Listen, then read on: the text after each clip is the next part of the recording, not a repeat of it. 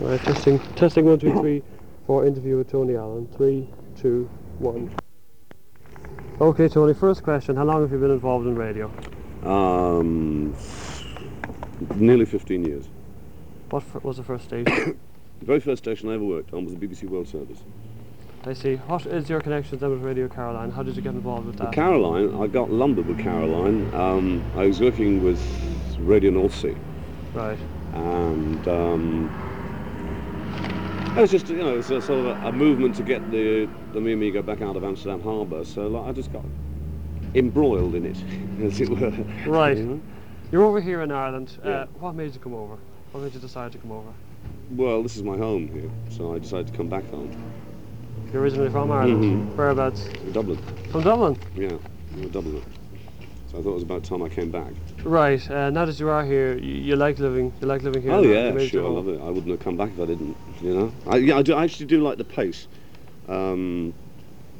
It's just the right speed for me. I'm sort of very gentle and laid back. So it's nice speed for me here. Right. Right. Okay.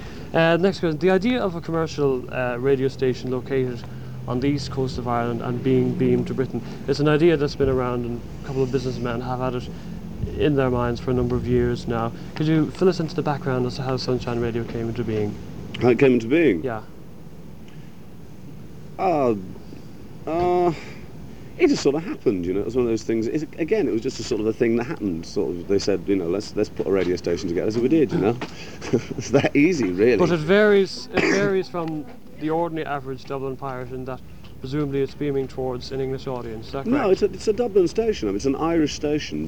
Where it differs from the majority of other radio stations in Ireland, and not only the pirates, is that it's professional. It actually sounds like a radio station. That's logical, yes, that's right. That is where it's different. Yeah. I think that's the only difference I see with our station. But you will presumably be accepting advertising from cross-channel companies and concerns and so forth. Anybody that wants to advertise us, if their advertisement is not immoral or illegal, then obviously we can look at the idea and see whether it's going to be something that our particular radio station can sell. Obviously, if we have a particular market for a product, then why not use that the media that we have here to promote that product in the marketplace. Right, you can either answer this or you can lead us out. There was a lot of controversy recently about an advert which you were carrying from Aer Lingus. Mm-hmm. Any comments to make on that? Well, only that Aer Lingus advertised with us. Right, but presumably then RT, the state network, were complaining. Or I don't know, were they? Apparently, newspaper reports. I wouldn't believe everything you read in newspapers. I agree. So you deny that? I'm not denying anything. I don't know what RT. If you want to know what RTE's into, go and ask RTE. Right. Okay. It's that easy. Ask RTE themselves. Don't ask us. I can't speak for Montrose. The same way as they can't speak for Sunshine. Right. Okay. What is the connection, if any, between Sunshine Radio and Radio Caroline?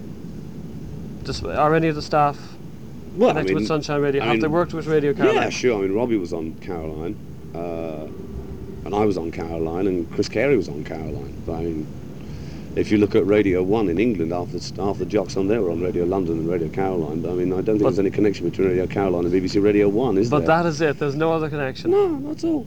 And I don't see why people should even think there is. It's typical of people just to try and make some connection, because they want a story out of it when there's no story in the first place. Well, because they recognise the voices that used to be associated with offshore radio. Okay, fair enough.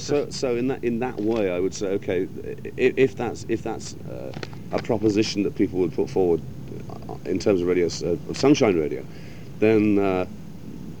There would have to be a connection between RTE Radio 2 and ARD and Big D, because half the jocks on Radio 2 are pirates. Right. But I'm sure there's no connection there, really.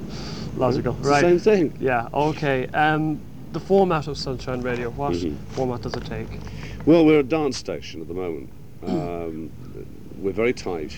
We do very little talking, and play a lot of music. And what do you aim to do in the future? Don't know. We'll see what happens in the marketplace. At the moment, the market says that the market determines what format a radio station carries, and the market determines at the moment that people want a lot of danceable music. Will Sunshine Radio be applying for a licence, as presumably all the other Dublin stations will be doing so as well?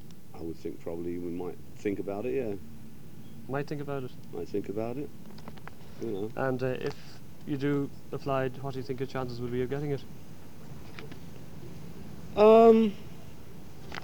It's impossible to say who's got what chances. If I were the man that was giving out licences, I would certainly think favourably in terms of Sunshine Radio, because it sounds good, and as a business operation, it's well set up. It's run. It's not run as a Mickey Mouse outfit. It's not run by a bunch of cowboys. You know, it's professional. It's legitimate. It's. I would look favourably upon him if I were Minister of Post and Telegraph, certainly. Right. One final question before I go. Were you aware of any animosity between yourselves and the Dublin stations in the first few weeks when the station was set up and None whatsoever. operating? None whatsoever at all. Let me put it this way. If I personally have never... I don't have any animosity, and if you tune up and down the band, you will hear my voice on every station, including RTE, so, you know, there's not going to be any animosity if they're putting my voice on, is there? And what about the aerial cutting? I know. Look, speculate all you like. All speculation. All you like. Speculate as much as you want about the area. You know, I mean, everybody's got their own version of it. So I mean, you know, it's you past, have it's over, you have no official and version. It is over and done and best forgotten. Right. Okay. It really is. It's well, just, you know, that is all sensationalist nonsense. It was frustrating at the time it happened, in as much as it screwed up our timetable, our whole schedule, and it was expensive. That's despite the fact that a director of Sunshine Radio was alleged to have said in the newspaper that it was a rival Dublin station that had cut it. Which director? Which director was alleged to have said? A director. Who? Phil Solomon, I think. Really? If he is. That's there never again, read the that. paper. I mean, you know, again, newspapers say a lot of things. You know, and newspapers love making up stories. All the time, newspapers love making up stories. Right. Okay. Final question then. Have you any words of wisdom to impart to FRC Ireland members? Yeah, tune into Sunshine, because we're the best, and like, you know, the more you listen to us, the better it is. You know, that's the only words of wisdom I've got. It's incredibly modest. Thanks very much, Tony. Pleasure. Good luck. Right. Okay. Yeah.